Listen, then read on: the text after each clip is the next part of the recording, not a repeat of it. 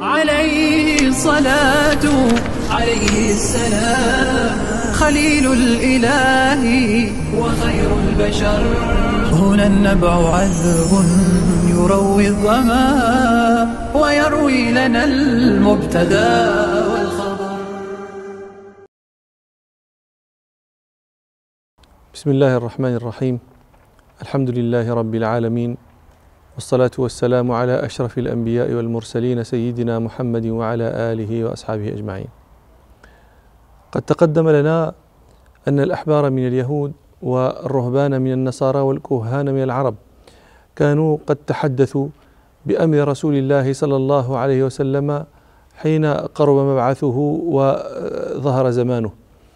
فأما الأحبار من اليهود والرهبان من النصارى فكما تقدم لنا فيما مضى أن ذلك أخذوه مما كان في كتبهم، وأما الكهان من العرب فإنهم تلقفوا ذلك مما أتتهم به الشياطين مما كانوا يسترقون من السمع، إذ كانوا لا يحجبون عن استراق السمع، ولهذا كانت الكهانة فاشية في العرب وكان مرجوعا إليها في حكمهم.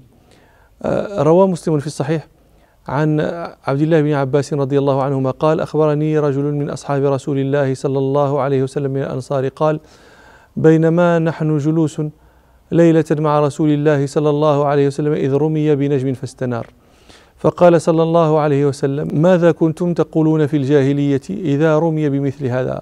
فقالوا: الله ورسوله أعلم، كنا نقول ولد الليلة رجل عظيم أو ومات رجل عظيم. فقال صلى الله عليه وسلم: فإنها لا يرمى بها لموت أحد ولا لحياته، ولكن ربنا تبارك وتعالى اسمه إذا قضى أمرا سبح حاملة العرش، فسبح أهل السماء الذين يلونهم حتى يبلغ التسبيح أهل هذه السماء الدنيا. ثم قال: الذين يلون حملة العرش لحملة العرش ماذا قال ربكم؟ فيخبرونهم ماذا قال، فيستخبر بعض أهل السماوات بعضا حتى يبلغ الخبر أهل هذه السماء الدنيا، فتخطف الجن السمع فيقذفون إلى أوليائهم ويرمون به، فما جاءوا به على وجهه فهو حق، ولكنهم يقذفون في ذلك ويزيدون، وفي رواية يقذفون وفي رواية يرقون، وهي بمعنى أن يزيدون فيه.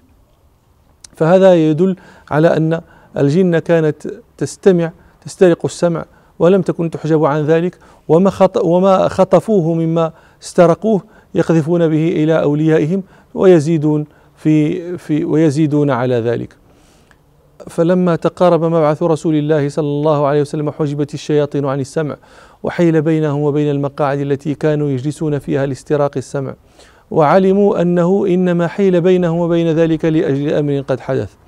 روى البخاري ومسلم في صحيحيهما عن ابن عباس رضي الله عنهما قال: انطلق النبي صلى الله عليه وسلم في طائفة من أصحابه إلى سوق عكاظ. عكاظ كان أكبر مواسم العرب في الجاهلية، كان هو واد فيه نخل بين مكة والطائف، وهو إلى الطائف أقرب منه إلى مكة، وكانوا يقيمون به جميع شوال يتبايعون ويتفاخرون، وتنشد الشعراء ما تجدد لهم من الشعر، وقد كثر ذلك في أشعارهم. قال حسان رضي الله عنه: سأنشر إن حييت لكم كلاما ينشر في المواسم من عكاظ. فانطلق رسول الله صلى الله عليه وسلم مع طائفة من أصحابه قاصدين سوق عكاظ، وقد حيل بين الشياطين وبين خبر السماء، وأرسلت عليهم الشهب، فرجعت الشياطين إلى قومهم فقالوا: ما لكم؟ قالوا: حيل بيننا وبين خبر السماء ورمينا بالشهب.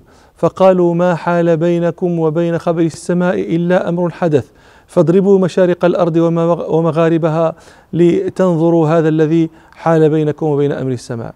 انطلقت الجن يضربون مشارق الأرض ومغاربها، فمن جملة أولئك قوم منهم طائفة من الجن انطلقوا جهة تهامة، رأوا النبي صلى الله عليه وسلم وهو مع أصحابه في بطن نخلة يصلي بهم رسول الله صلى الله عليه وسلم صلاة الفجر، فاستمعت الجن فقالوا: هذا الذي حال بينكم وبين خبر السماء. فهنالك حين رجعوا إلى قومهم فقالوا: يا قومنا إنا سمعنا قرآنا عجبا يهدي إلى الرشد، فأنزل الله سبحانه على نبيه قل أوحي إلي أنه استمع نفر من الجن فقالوا إنا سمعنا قرآنا عجبا يهدي إلى الرشد فآمنا به ولن نشرك بربنا أحدا، إلى أن يقول ربنا سبحانه حاكيا كلامهم: وأن قراءة لمسنا السماء فوجدناها ملئت حرسا شديدا وشهبا وأن كنا نقعد منها مقاعد للسمع فمن يستمع الآن يجد له شهابا رصدا. فهذا يدل على أنهم كما ذكرنا كانوا يسترقون السمع فيأتون به إلى كهانهم.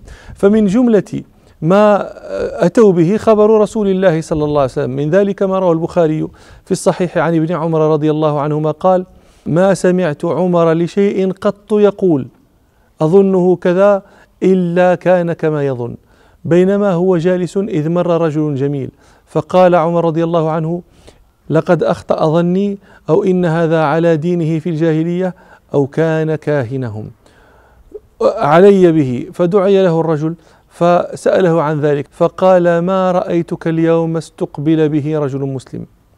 فعزم عليه فقال: قد كنت كاهنهم في الجاهلية. فقال له عمر: ما أعجب ما جاءتك به جنيتك. فقال: بينما أنا ذات يوم في السوق جاءتني أعرف فيها الفزع، فقالت: ألم ترى الجن وإبلاسها ويأسها من بعد إنكاسها ولحوقها بالقلاص وأحلاسها؟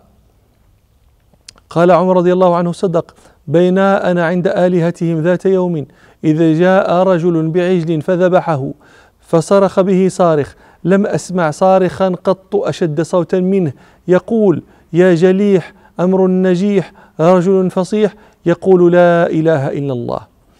فوثب القوم، فقلت: لا أبرح حتى أعلم ما وراء هذا.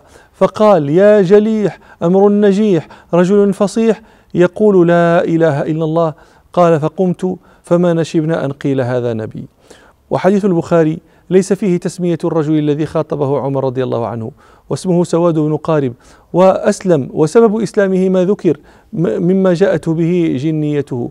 وهذا الحديث روي بأبسط مما رواه البخاري في الصحيح، رواه الحاكم في مستدركه والطبراني، ورواه أصحاب السير بأسانيد كلها لا تخلو من مقال، لكن يعضد بعضها بعضا ويقوي بعضها بعضا كما قال ابن حجر. وحاصلها أن عمر رضي الله عنه مر به ذات يوم سواد بن قارب، فقال له رجل: يا أمير المؤمنين، أتعرف هذا المار؟ قال: لا، من هو؟ قال: هذا سواد بن قارب، رجل من أهل اليمن له فيهم شرف وموضع، هذا الذي أتاه رأيه بظهور رسول الله صلى الله عليه وسلم.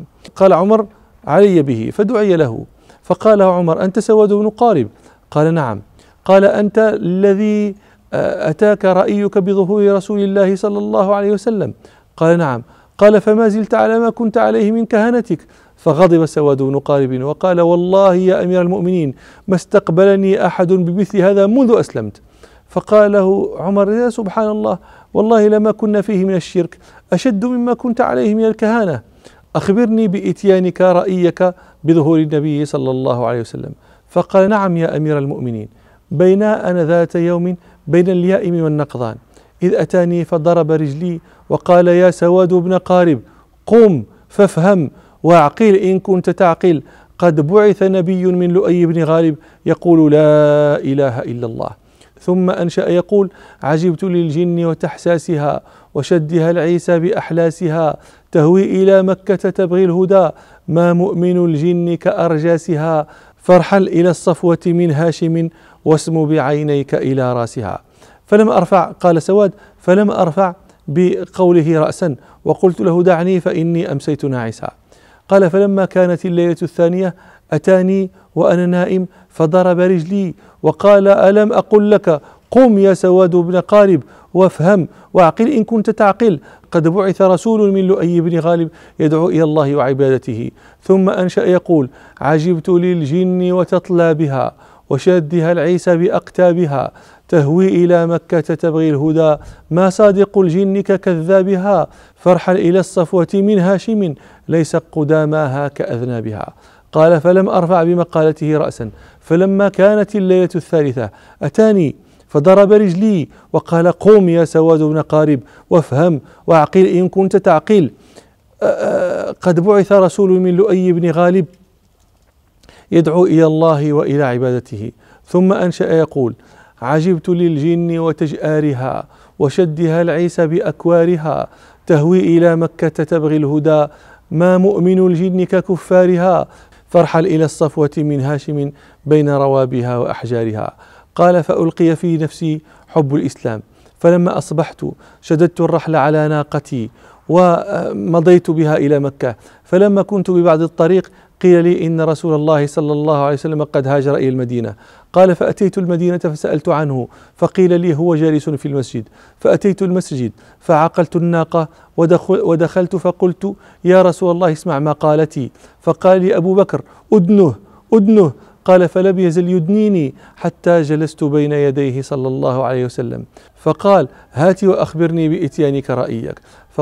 قال: فقلت: أتاني نجيي بعد هدء ورقدة، ولم يك فيما قد بلوت بكاذبي، 3 ليال قوله كل ليلة، أتاك رسول من لؤي بن غالب، فشمرت عن ذيل الإزار ووسطت بي الذعلب الوجناء غبر السباسب، فأشهد أن الله لا رب غيره، وأنك مأمون على كل غائب، وأنك أدنى المرسلين وسيلة إلى الله يا ابن الأكرمين الأطايب صلى الله عليه وسلم، فمرنا بما يأتيك يا خير مرسل، وإن كان فيما جاء شيب الذوائب، وكن لي شفيعا يوم لا ذو شفاعة سواك بمغن عن سواد بن قارب. فلما ولد صلى الله عليه وسلم أخبرت آمنة أمه جده عبد المطلب، لأن أباه كان قد مات، أباه عبد الله كان قد مات، فقد قالت طائفة من العلماء إنه مات وهو حمل في بطن أمه صلى الله عليه وسلم، قال أكثرون بل مات وهو في المهد. فبعث عبد المطلب يلتمس له المراضع على عادة القوم يومئذ، فاسترضعت له امرأة من بني سعد يقال لها حليمة بنت أبي ذؤيب. ولما كان عندها حصل الشق الأول لصدره صلى الله عليه وسلم. روى مسلم في الصحيح عن أنس رضي الله عنه أن رسول الله صلى الله عليه وسلم أتاه جبريل وهو يلعب مع الغلمان، فأخذه فصرعه فشق عن قلبه، فاستخرج قلبه فاستخرج منه علقة، ثم قال: هذا حظ الشيطان منك، ثم غسله في طست من ذهب بماء زمزم، ثم لأمه فأعاده مكانه. فجاء الغلمان يسعون إلى أمه صلى الله عليه وسلم، يعني ضئره حليمة، فقالوا: إن محمدا قد قتل صلى الله عليه وسلم، فاستقبلوه وهو منتقع اللون. قال أنس: فكنت لا أزال أرى أثر ذلك المخيط في صدره صلى الله عليه وسلم. وروى أحمد والحاكم أن رجلا سأل رسول الله صلى الله عليه وسلم قال: كيف كان أول شأنك يا رسول الله؟